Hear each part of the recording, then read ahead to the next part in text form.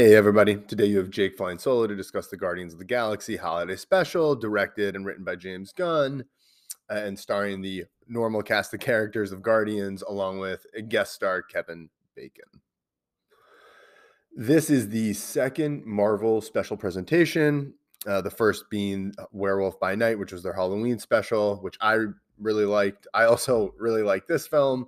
This is, I guess, the third Guardian-centric story after Guardians Volume 1 and 2. And then obviously they were in Avengers Endgame, Avengers Infinity War, and briefly in Ragnarok. But this really focuses on them. I really like this. There's a lot to like. I thought especially, I really enjoyed it as an enjoyable little Christmas special. As someone who grew up watching the old reruns of Rudolph and all those claymation classics, I really liked it. I like those films. I like those stories. They put me, and I like the feeling they give you of that time of year, about being the holidays. I also thought it was a nice mini chapter for the Guardians. We get a couple big developments here. They're dropped early. We've at least two big developments that are dropped early that kind of squash any storytelling reveal aspect. But then it really focuses on the characters after that. And I really enjoyed this. It was actually really necessary because I really didn't feel like we got enough of them in that cameo on Thor: Love and Thunder. I mean, really, outside of Quill, no one had anything other than a few like quippy lines. It was a real waste of having them for as long as they did. And I guess they didn't have them for that long in terms of the filming, but they're in the first like 20, 25 minutes of the film. So uh, it was great to see them here, and it was great to get a little more time with them and development. Now, in terms of the things that I like, I'll try and keep it to three. First is just the team up aspect. The team up is or special team up. It's a classic comic book trope. It's also a classic Marvel trope. They had a whole series in the 70s with different team ups, and they had a whole series based on team ups with just the Thing from Fantastic Four. And I think this team up with Drax and Mantis is just lovely. It's funny, endearing, festive, and still manages to be different. Personally, I'm a Christmas fan, and I'm also a fan of team ups, so this is just a great mashup. If you can tell already, I also have a bunch of the Marvel classics, especially the Marvel matchup or team up classics. They're all great, and the team up here is great. It really is a celebration of that. It allows the further establishment of Drax and Mantis as a team, which is somewhat established in Volume 2, and really one of the only few things, story points, that outside of Quill and Gamora, that's been developed or advanced in the intervening movies between Volume 2 and 3, is this relationship between Drax and Mantis, whether it's brother and sister, friendship, potentially romantic. I'm not sure. Clearly, I think that's a question they're going to answer in Volume 3. But I love the two characters. I love their chemistry. I love the actors. Getting them here with Palm Clementieff as well as Dave Bautista is just great. Love that aspect. So love the team up. I just think it's a great pairing, and then it's really done in the same vein. It's that mini mission, that side mission. I'm going to stop going on. Love the team up aspect. Not only is this a great homage to it, but it's in fact a great team.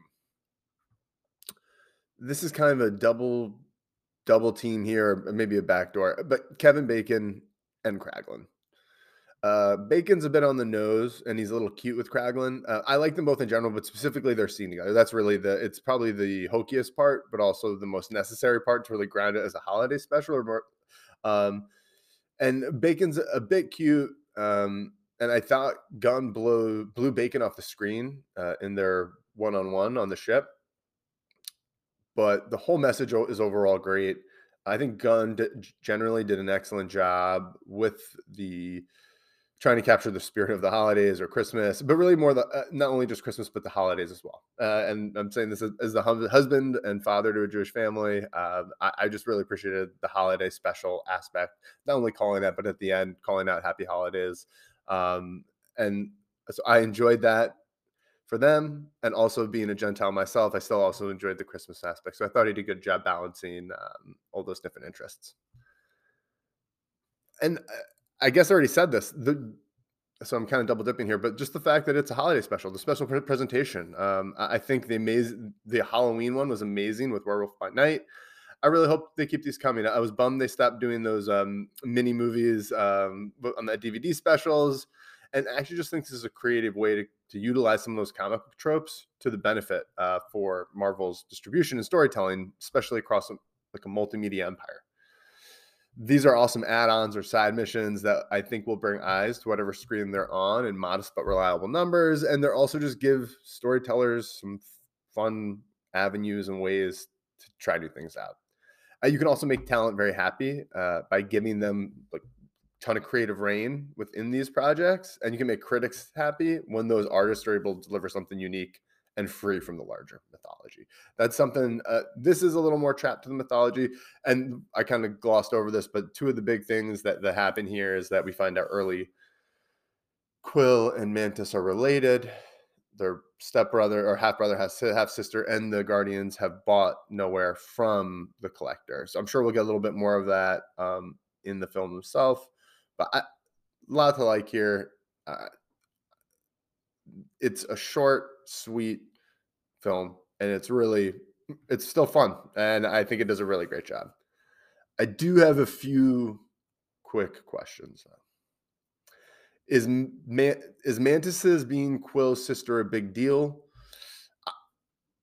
It's kind of implied. I mean, I'm not going to say I definitely didn't call it after volume two, although in hindsight, it's yeah, that makes a ton of sense. But I'm assuming it is going to be a big point, given the fact that they really take 40 minutes to tell it here. So to establish that relationship. So I'm sure that's going to have some larger bearing in the next film. And should it be a surprise? Probably not. As she even said, she was taken as a child by Ego, like Quill, or like Quill was supposed to be. So it probably shouldn't be a surprise. Does this special make me more or less excited for volume three? Actually, it's the same. I was already really excited. I like this. I don't dislike it, but I'm the same excited. And not a question, but the new guy from Peacemaker. I mean, it's already been established. He is the High Evolutionary. I'm really excited for him. I'm excited for Guardians Volume 3. So maybe this did make me more excited. I don't know. All right. Done with the questions. I went through my likes. Were there any gripes here? I mean, Kevin Bacon, a couple of the scenes with him are a little, like he's great. He's having fun, but a few of them were a little, oof, but he's still overall doing a great job. And again, he's doing the hard part. He's landing like the holiday aspect. He has to deliver a lot of the comedy, but he's good overall. But yeah, some of the humor aspects or some scenes with him, I think, are unintentionally funny, or they're trying to be funny and they're not. Final score here. I'm going to give it an 8.5. It's probably a little high for what it is, but looking at it, what it is a quick 45-minute little mini story or mini-sode or mini movie. It's great. It's a fun movie. You get some Drax and Mantis. You get some laughs, a little adventure, and a little holiday message to Christmas special. So I like it. 8.5. Guardians of the Galaxy Holiday Special. Go watch it on Disney Plus. It's been great chatting with you all. I hope you all have a great holiday season. Bye.